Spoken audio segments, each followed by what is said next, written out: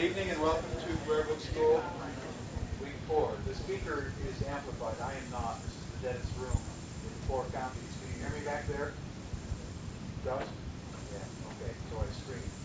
So I continue to scream.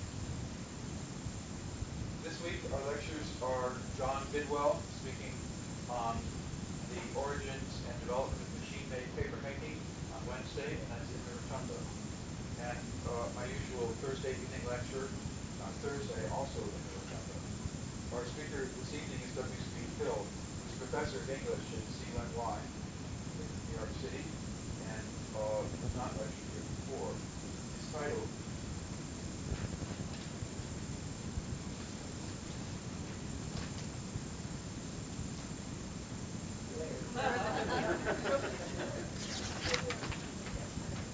is Where Are the Bibliographers of Yesteryear? It's a great pleasure to welcome him to give almost all of his speech tonight.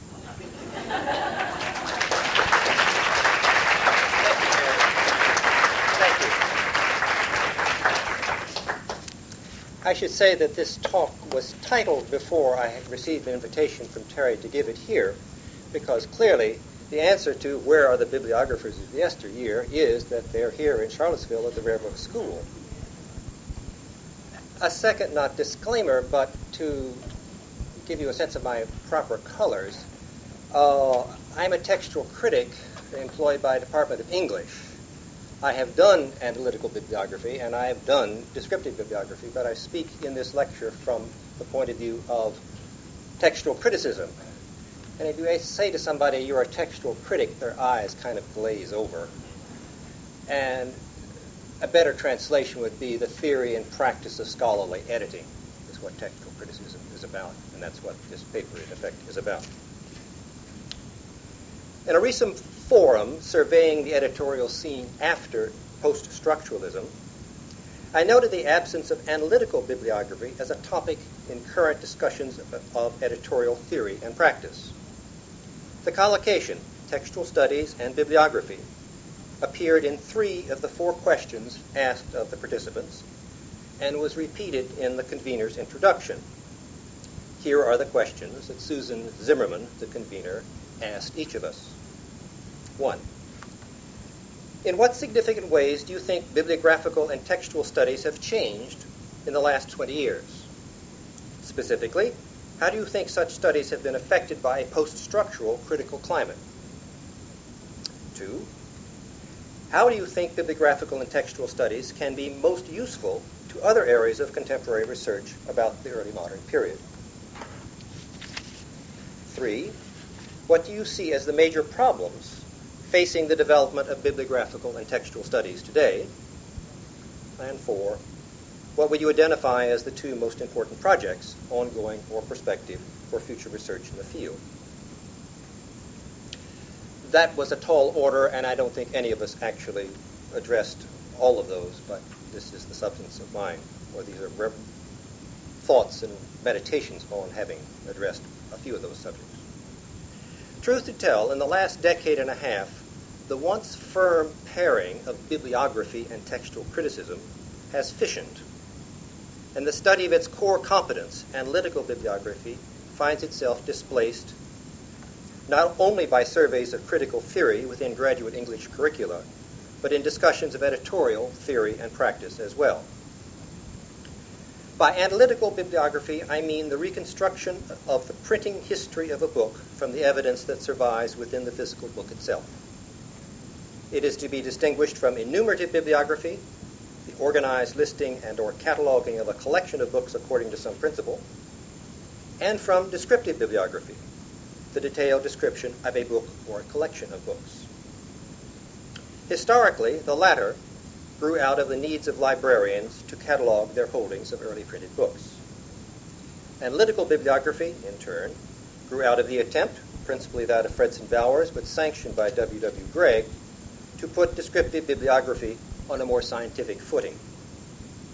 Bowers' principles of bibliographical description, which many of you are familiar with now, insisted that the goal of bibliographical description was a reconstruction of the ideal copy of a given book, not the description of an individual copy that happened to have survived in a particular collection.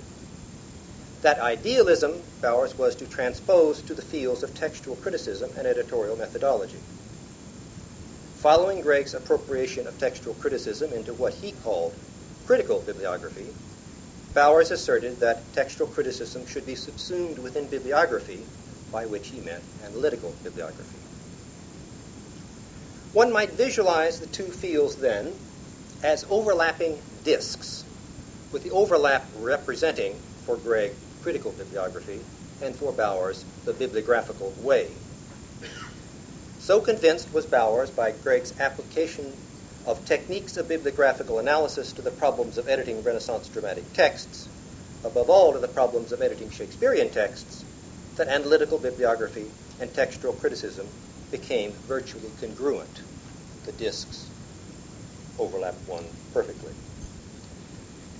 It is still not genuinely appreciated within the Anglo-American editorial community how atypical this approach is, as compared, for example, to continental editorial traditions. What drove Gregg and McCarroll, as Laurie McGuire's account shows, was the goal of editing Shakespeare on a more rigorous, quasi-scientific basis. Unlike writers of comparable stature on the continent, Petrarch and Boccaccio, for example, Shakespeare left no manuscripts of his plays. Now, parenthetically, many of you will know that there is a manuscript called The Book of Sir Thomas More, in which Hand D has been identified as Shakespeare's. Depending on who you ask, the consensus is that it was Shakespeare's hand, or it's a 50-50 chance and may have been Shakespeare's hand. But by and large, we've operated under the assumption that we have no manuscripts other than printed text for Shakespeare's plays. Yet because Shakespeare is England's national poet, textual criticism in Anglo-American usage has become, ipso facto, textual criticism of Shakespeare. And textual criticism of Shakespeare is necessarily a book-based, bibliographically grounded discipline, distinct in its methodology from the manuscript-based procedures developed by continental textualists, although it shares their ideological drive to recover authorial origins. The rationale of bibliography so defined was its ability to remove, the famous phrase, the veil of print that interposed between us and those missing manuscripts, and to reveal the lineaments of the copy behind the printed text in order to assess its authority and to achieve an edited text closer to the author's original. Whereas in earlier periods, authorial practices were lost in scribal copies, or in later periods were suppressed by the standardization effected by printers, in Renaissance texts, authorially distinctive accidentals seem tantalizingly within reach. But the focus on accidentals of these texts as talismans of authorial usage became something of a special case. No other author within the canon routinely calls forth in the preliminary matter of a collected student edition a detailed exposition of exactly how texts were printed in the hand-press print, period. The Riverside Chaucer has no such introductory matter on medieval scribes, paleography, or textual transmission via manuscripts, yet few would argue that Chaucer's texts are less problematic in their materiality than Shakespeare's.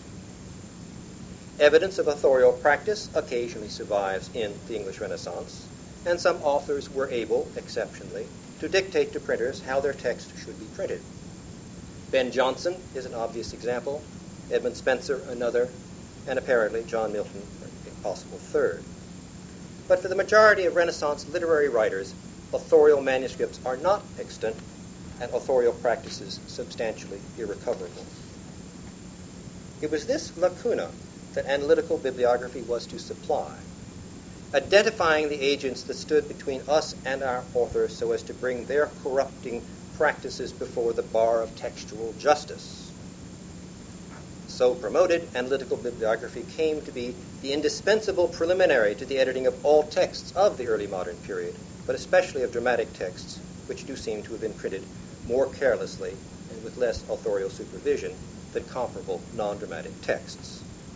Shakespeare, for example, must have seen his two narrative poems, Venus and Adonis and The Rape of Lucrece, through the press, for the printing is very careful, the errors few, and their text singularly unproblematic.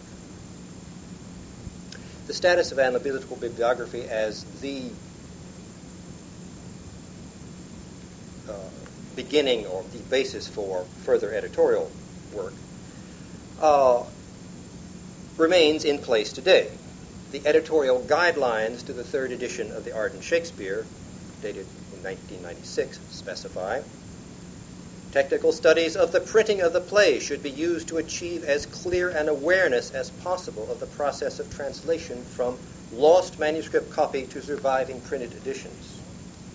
Matters which will affect treatment of the text include the identification of compositors, and in a few instances scribes, and study of their ascertainable habits of work, the sequence of setting of pages and casting off of copy, the sequence of imposition and printing of the forms, whatever evidence survives of proofing and correction in the form of proof pages or press variants.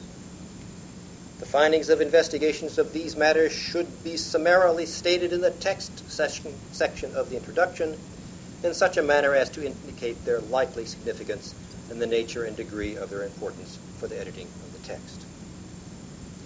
This, then, was the context in which Bowers championed the bibliographical way. It is a tribute to the force of his personality and to the attractiveness of his vision that this pairing of bibliography and textual studies survives intact in Susan Zimmerman's catechism. So much, then, for the vision.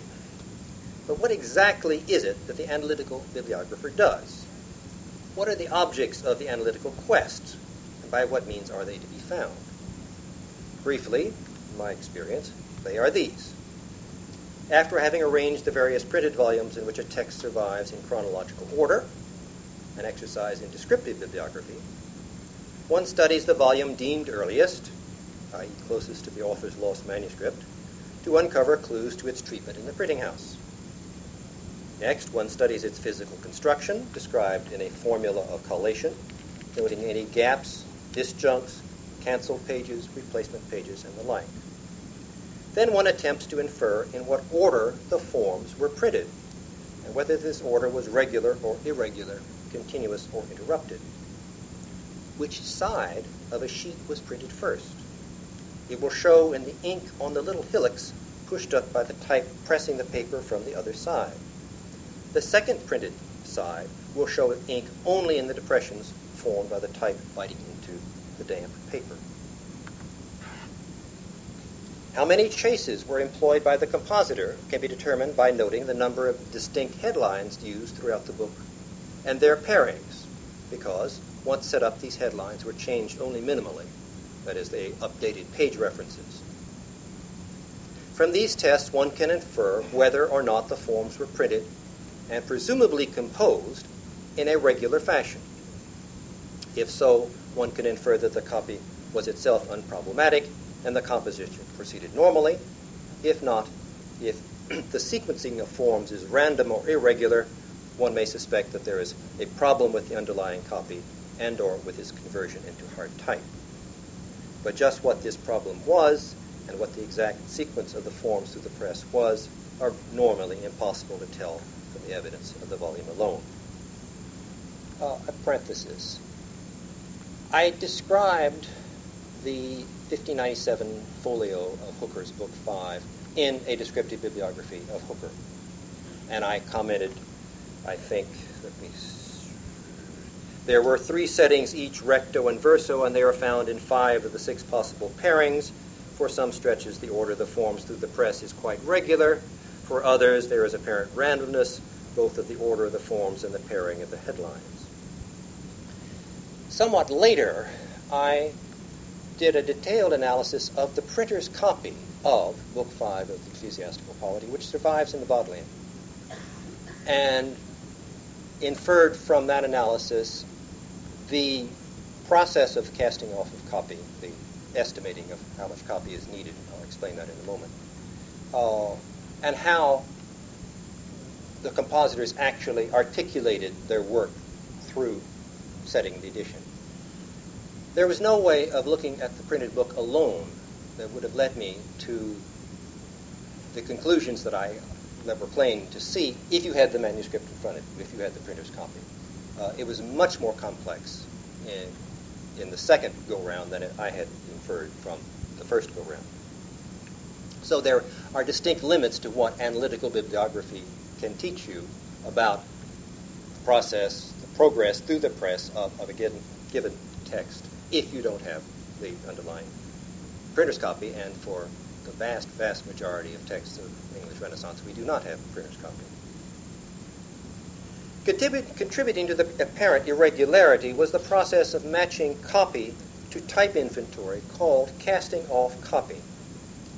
To conserve type, copy was cast off, that is, type needed for the initial pages was estimated, so that the pages need not be composed in the same sequence as the copy. In a folio in sixes, for example, page 1, if set first, would have to wait for page 12 to be set before the sheet the two shared could be printed. No shop could afford to have so many pages in standing type before two pages, 6 and 7, could be paired on the same sheet and so printed. To avoid this, copy that would occupy pages 1 through 5 was estimated, that is, cast off, and composition proper began with page 6. Continuing thereafter seriatim from 7, which would make a printable pair, 6/7, then 8 paired with 5, 9 paired with 4, and so on until 12 was paired with 1. And then you started all over again. Now I'm talking about the mechanism in folios. I have not done it for quartos, but I suspect that the same problem of placing blocks of type, imposing blocks of type for a quarto will require you, the compositor, to estimate how much he needs so that these blocks can then be switched around. If there are mistakes in the initial casting off or estimation, or if the copy is unusually irregular or difficult, and Hooker's copy had cut into it extensive quotations, some in Greek, some in Latin, that the compositor himself imitated in the printed, as he was composing the printed page that he was working on. The typesetting, if the copy is unusually irregular or difficult, the typesetting will appear crowded where there is more room, more copy to set than has been allowed for initially, or loose when copy must be stretched or padded to fill out unanticipated white space.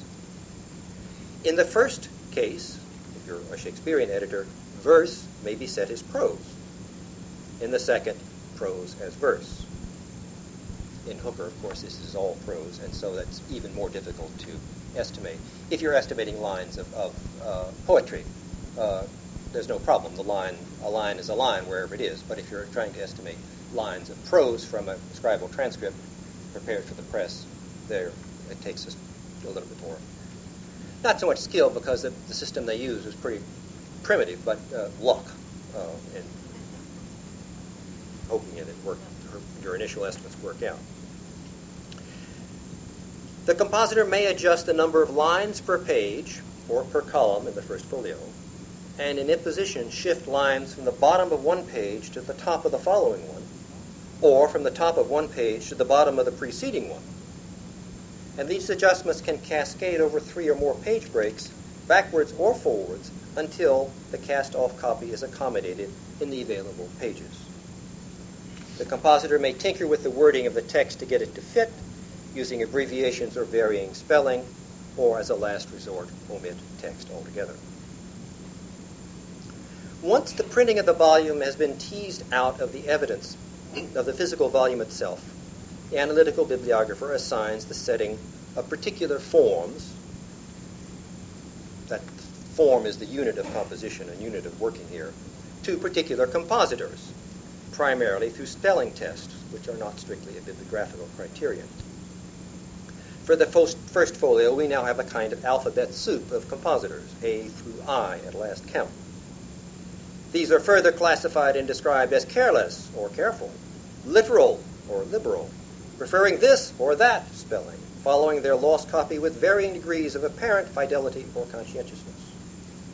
In addition, in a technique pioneered in the preparation of the his monograph on the first folio, Charlton Hinman was able to identify which type case a particular compositor worked from through the occurrence of individually identifiable type sorts.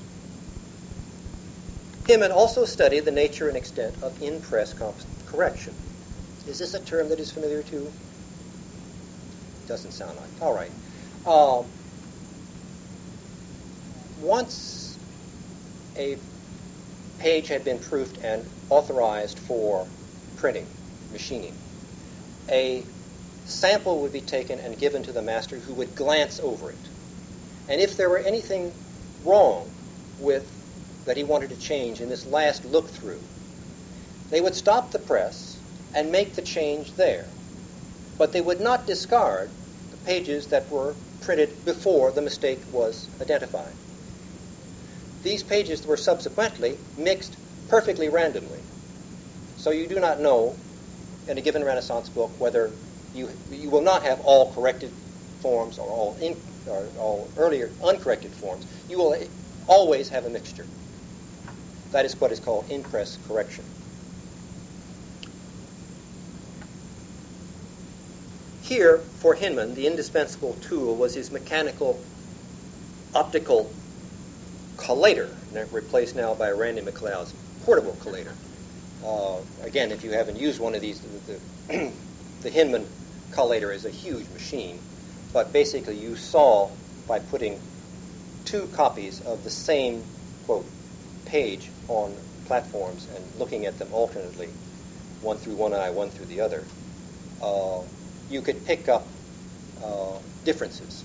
There would be a kind of shimmer, and without reading proof in the formal sense, you could pick up these in-press corrections. Hinman devised this machine because he was, in World War II, was an intelligence officer examining photographic prints of possible target areas. And what you wanted to do is to find out what had changed since the last photograph. So he transposed that to, all right. By comparing the multiple copies of the first folio, Hinman was able to determine just how the final stage of proofing, stop press correction, continued as the sheets were being machined. He concluded, somewhat anticlimactically, that in-press correction was intermittent at best, that copy was rarely consulted to correct textual mistakes, and that proofing was almost exclusively concerned with the elimination of superficial faults, not textual error. Thus far, and no farther, has the veil of print been pulled aside. Those Shakespearean texts printed from manuscripts or from non-extant individual copies of quartos marked as printer's copy for the folio remain texta in abscondita. Try as we may, we cannot recover what the 17th century compositors saw. Fortunately for Shakespearean editors, though largely for commercial reasons rather than scholarly ones, current modern spelling editions of Shakespeare mask the fact that the vast majority of spellings that appear in these early texts are those of the compositor or the scribe and not the author. Early promise of textual revelation via compositor analysis has not been kept. There's a good bibliographical reason for this.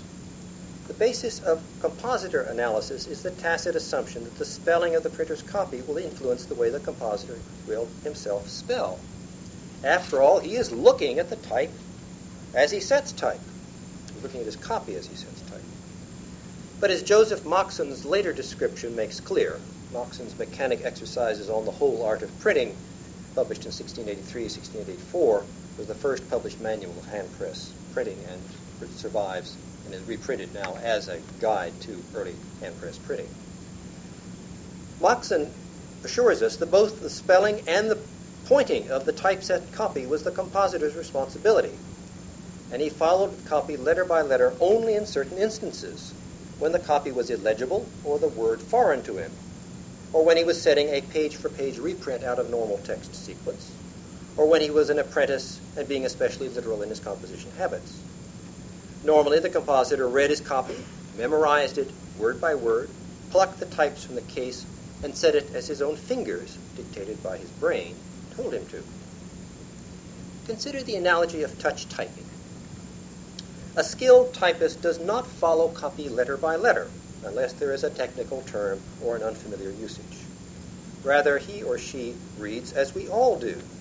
We take in the first 2 or 3 letters, note the length of the word in its context, and supply the remainder ourselves. This is why proofreading errors occur at the ends of words, not their beginnings. We remain unconscious of this shorthand process until we begin typing a text in an unfamiliar language or an unfamiliar hand. Secretary hand, for example, when we first encounter it. Only the beginner transcribing secretary spells out words letter by letter. The adept sees the word as a whole. A colleague of mine was outraged when she spotted a computer-generated banner printed in dot matrix Gothic type, reading, "Impacting the brain." What she objected to was impact as a verb. What the banner actually read when I went back to the hall was, "Impacting the Bronx," which is where Lehman College is, where I teach. 5 letters beginning BR in an unfamiliar font, and voila! 17th century compositors must have read and spelled in the same way, and the process adjusted the copy spelling to their own, and in the process adjusted the copy spelling to their own norms. It is important to realize that this process was more oral than visual, and that what was memorized were the vocalizations of words, not their visual shapes.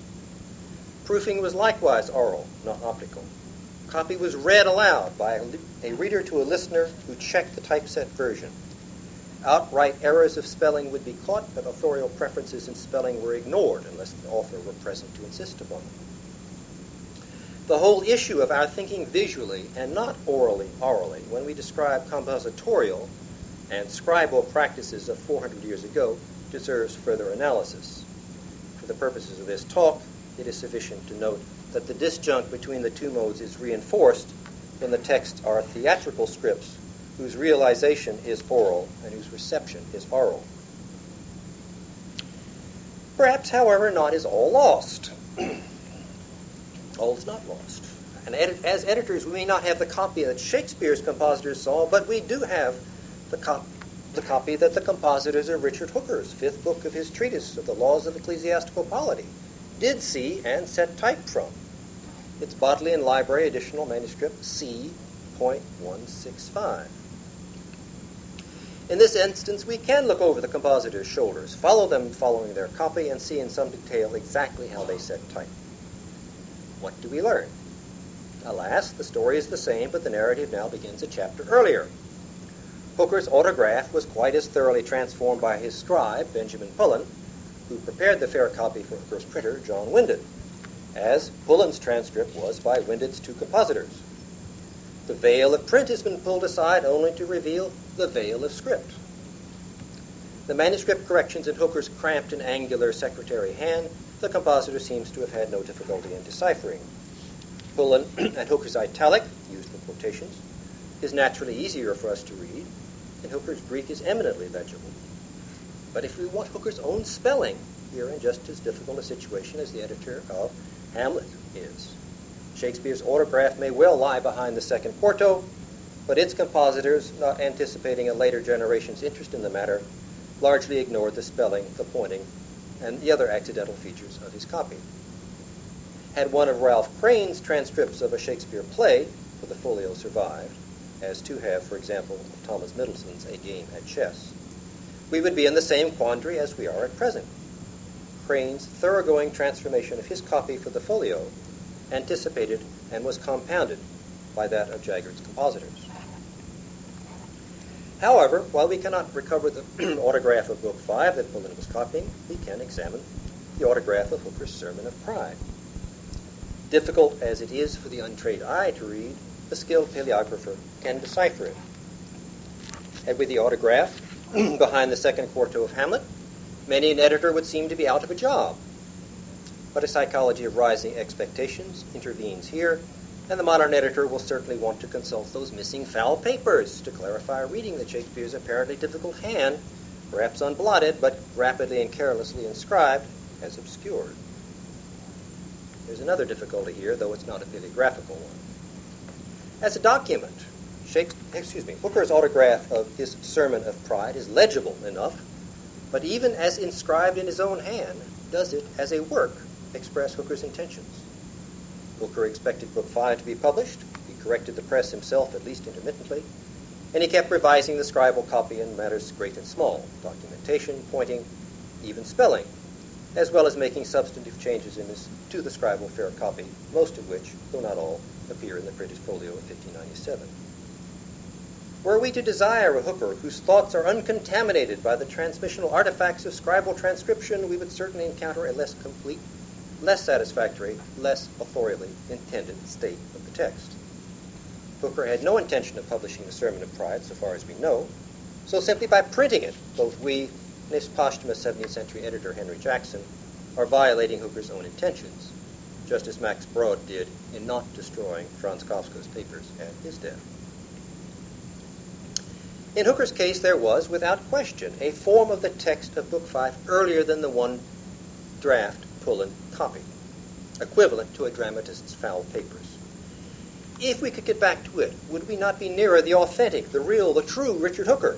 Well, yes and no. Yes, it would certainly be of interest to see what didn't survive to get printed in 1597, but reprinting what he deleted would surely misrepresent Hooker's intentions, although we could prove, rather than merely speculate, as I have, that Book 5 was extensively revised by after being vetted by his friends and former students, George Cramner and Edwin Sands. Still, there are extant other manuscripts that display that earlier work-in-progress state missing from Book 5. Hooker was blessed, as was Shakespeare, by friends who valued his intellectual legacy, and so preserved an extensive manuscript archive. But like the earlier humanist editors who discarded medieval manuscripts of classical texts once they had been edited and published in printed editions, Shakespeare's friends evidently thought their task finished when the plays were finally collected and published in 1623. Faced with an incomplete polity at Hooker's death in 1600, Hooker's literary executors did what they could with what he left, inchoate as it was. So if you want to see what two of Hooker's works look like, one contemplated but never started, the other started but never finished, consult volumes 3 through 5 of the Folger Library edition. There you will find pre-copy text fragments, what the French genetic editors called avant-text, fragmentary texts of 3 sermons, notes of his readings, transcriptions from legal collections of the day, outlines of chapter topics, reminders to himself to cite this or that authority, trial sentences, telling figures of speech, expostulations of contempt for the authors of A Christian Letter, all material that Hooker would never dream would be preserved or reprinted, everything that the computer now discreetly discards as it saves only the last but one version of whatever document you're now working on. But notice that in following a timeline backward in search of what the author wrote, while you may seem to be moving closer editorially to the Lockmanian archetype, and Karl Lockman is credited for codifying the principles of systematic analysis in order to create family trees for the descent of classical texts. Compositionally, you are in fact moving backward from intended completion and coherence to the unintended incompletion and incoherence. Hooker's autograph notes for books 6 and 8, which take up 92 pages in our edition, are very tough going. They took their editors a decade to transcribe them, locate the sources cited, contextualize them, and relate them to the text of Book 8 as it survives. Of course, Hooker and Shakespeare are very different authors, writing different works, but that is my point. In each case, the movement backward in search of authorial origins is a movement away from completion and coherence towards the disorder inherent in textual conception. The ultimate expression of romantic valorization of the mind of the poet as the goal of the editor and the source of the poet's artistic merit are French editions of the unpublished notebooks of Paul Valéry or of the Brouillon Proustien, in which the fixed text is abandoned in favor of a reproduction of the flow of writing, the finished work in favor of the genesis of the text. From this perspective, one edits process, not product. Donne's widely disseminated but largely unprinted poetic oeuvre may constitute a Renaissance analogy, though Donne had other and less romantic motives than Valéry for leaving his youthful verse unprinted. When Shakespearean editors construct a stemmata that posits lost originals, their formal procedures mimic those of Karl Lachmann, who in his edition of Lucretius claimed to have reconstructed a particular non-extant manuscript of the 9th century from which all subsequent copies descended. But these Shakespearean editors' ideology remains romantic and for Renaissance text anachronistic. Their stated goal may be to recover a historical artifact, missing to be sure but singular, concrete, and fixed, like the Lucretian archetype. But what is actually missing, the analogy of Hooker's manuscript legacy remains valid, is not a single, complete, or fully coherent transcript, the unblotted papers Hemmings and Condell speak of with such approbation, not a poem like Venus and Adonis or the Rape of Lucrece, but a play script, a draft of a text that, despite its irrecoverable authoriality, would remain fundamentally unstable, as Ernst Honigmann argued a generation ago, and Jonathan Goldberg and others have more recently argued, although on rather different grounds. Furthermore, in whatever form such a manuscript may have existed, it was oral in its origins and much of its materiality, and in much of its materiality and its teleology. And so, forever, always, it will lack the stability and fixity of print. It is this oral element of Renaissance textual indeterminacy that analytical bibliography, an optical, print-based discipline, is simply not equipped to resolve. A brief survey of the extent to which analytical bibliography has in fact contributed to the establishment of a particularly complex Shakespearean text, based on 4 current editions of Hamlet, is revealing. Numbers here, but bear with me. Of 604 textual notes on Hamlet listed in Stanley Wells and Gary Taylor's Textual Companion, only 26, 4.3%, refer to the text as transmitted. The rest note readings abstracted from the relevant documents, treating them as any textual critic, bibliographically trained or not, would. And these are textual notes. These are not commentary notes or annotation. These are all textual notes. But only 4% of those deal with the text as transmitted.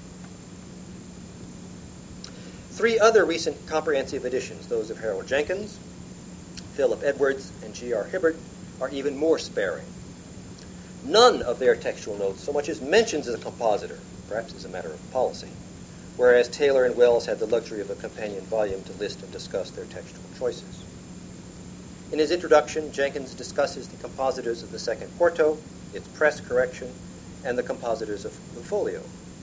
He concludes that the important questions about folio concern less its printing than its provenance. Not a single explanatory note refers to the printing of any of the 3 texts, and this in 257 pages of text commentary and 151 pages of longer notes. 2 invoke the confusion of D and E in the Elizabethan hand, but this is a paleographic, not a bibliographic issue. Edwards uses bibliographic evidence in 3 notes over 171 pages of text commentary, and Hibbert in 5, 3 of them paleographic, and over 247 pages. To be sure, the prior work of bibliographers will affect the textual narratives constructed by each of the editors for the 3 authoritative texts and their interrelations. But in none is it determinative, for these narratives differ significantly one from the other, and the actual texts they as editors produce are minimally effective. As Jenkins shrewdly observed, the calculations of the error rate of a given compositor, quote, cannot locate the errors they presume, unquote, noting, quote, this is the fallacy that haunts all current research on compositors. Useful as it is to have knowledge of their stints and the errors each was prone to, this cannot still not identify errors. What it may do is to give confirmation of errors suspected on other grounds. More sweepingly, Gary Taylor declares, quote, the printing phase proper, though sometimes of interest to the bibliographer, seldom impinges directly upon the work of editors or the pleasure of readers. Unquote. A stunning repudiation of over a generation of hard labor identifying compositors by analytical bibliographers, including Taylor himself. This compositor's intent on blazing a trail, that is, the bibliographical way for later editors to follow. Meanwhile, contemporary bibliographers like Adrian Weiss and Peter Blaney have turned to studies of shared printing, where evidential certainty is a more plentiful commodity than it is in textual criticism, and where the latent idealism of copy text editing has no role to play in their research agendas. As the author, excuse me,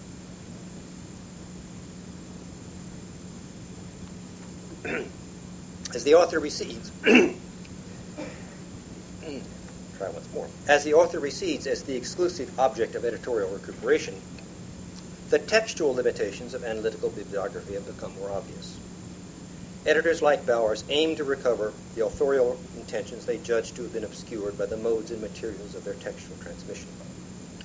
Analytical bibliographers were trained to see the book as a material object. What better alliance? But the underlying idealism of authorial intention as an editorial goal was never wholly compatible with the rigorous materialism of the analytical bibliographer. The fact that both existed in Fredson and Bowers was disguised in some sense by his intellectual power and force of character, but they are still quite distinct.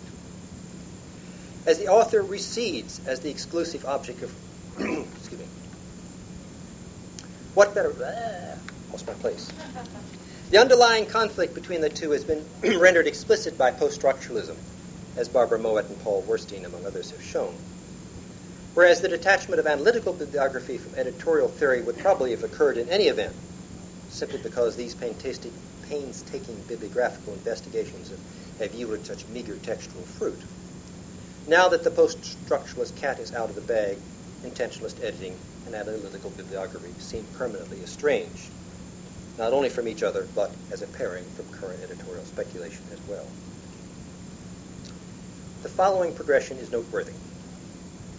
In 1982, Jenkins chose the second quarto as his control text for Hamlet in order, quote, to present the play as Shakespeare wrote it, rather than as it was shortened and adapted for performance.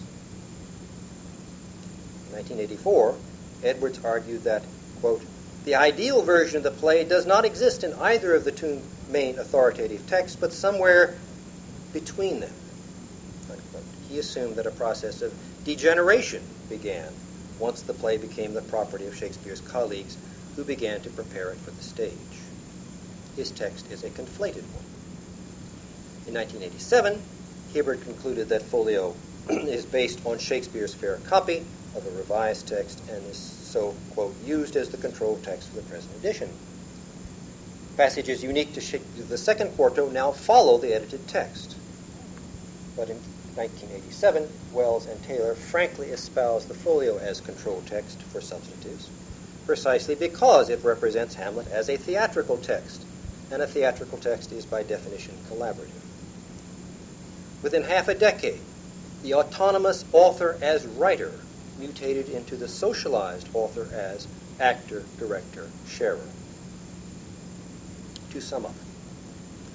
First, the inherent limitations of analytical bibliography, particularly as it is represented by compositor analysis, have prevented its accomplishing the task it was assigned, to recover the copy from which the authoritative text of Shakespeare's plays were set, and by so doing isolate and quarantine the agents of transmission from the authentic, authorial Shakespearean text. Second, even if analytical bibliography could construct those lost autographs, scribal transcripts, and marked up quartos, the search for what Shakespeare wrote would still be unsatisfying and unsatisfactory, because in working backward upon the compositional timeline towards a sought-for archetype, we encounter less, not more, stability, less, not greater coherence, less, not more, aesthetic completion, and consequent textual resolution. Postmodern critics may seem quite content to forego stability, coherence, aesthetic completion, and textual resolution, but editors are loath to relinquish their investments in these parameters of the text. Given the nature of the surviving text, those qualities are realized, if at all, only in a forward-moving direction. And that means as we move towards the play script as realized in production or performance, whether that production performance be a mental one, internalized in the reader's brain, an actual one, mounted on a physical stage or projected on a movie screen, or an editorial one, manifested in print, hypertext website, or CD-ROM. As my colleague at the Graduate Center, David Greetham, has observed, when the Pergamanian and the Alexandrian schools of textual study competed over 2 millennia ago for the establishment of Homer's correct text, it was the Alexandrians who argued that it was, quote, possible to recreate a genuinely Homeric usage out of the corrupt documentary remains simply by constructing an ideal paradigm of correctness, involving, therefore, a critical evaluation of this documentary evidence and an ability to recognize the Homeric reading from the merely scribal, unquote. By contrast, their Pergamanian rivals, quote, invoke the principle of anomaly, unquote, and maintain that it is impossible to create or recreate an ideal form of authorial usage because all utterances and readings are anomalous. As Greetham notes, the polarities of analogy and anomaly under different names and different dispensations have been present from the beginnings of textual criticism in the West, and the debate between their constituencies shows no sign of waning. Here she confronts the intractably fallen, fragmented, anomalous materiality of Shakespeare's authorially offered textual remains. Thank you.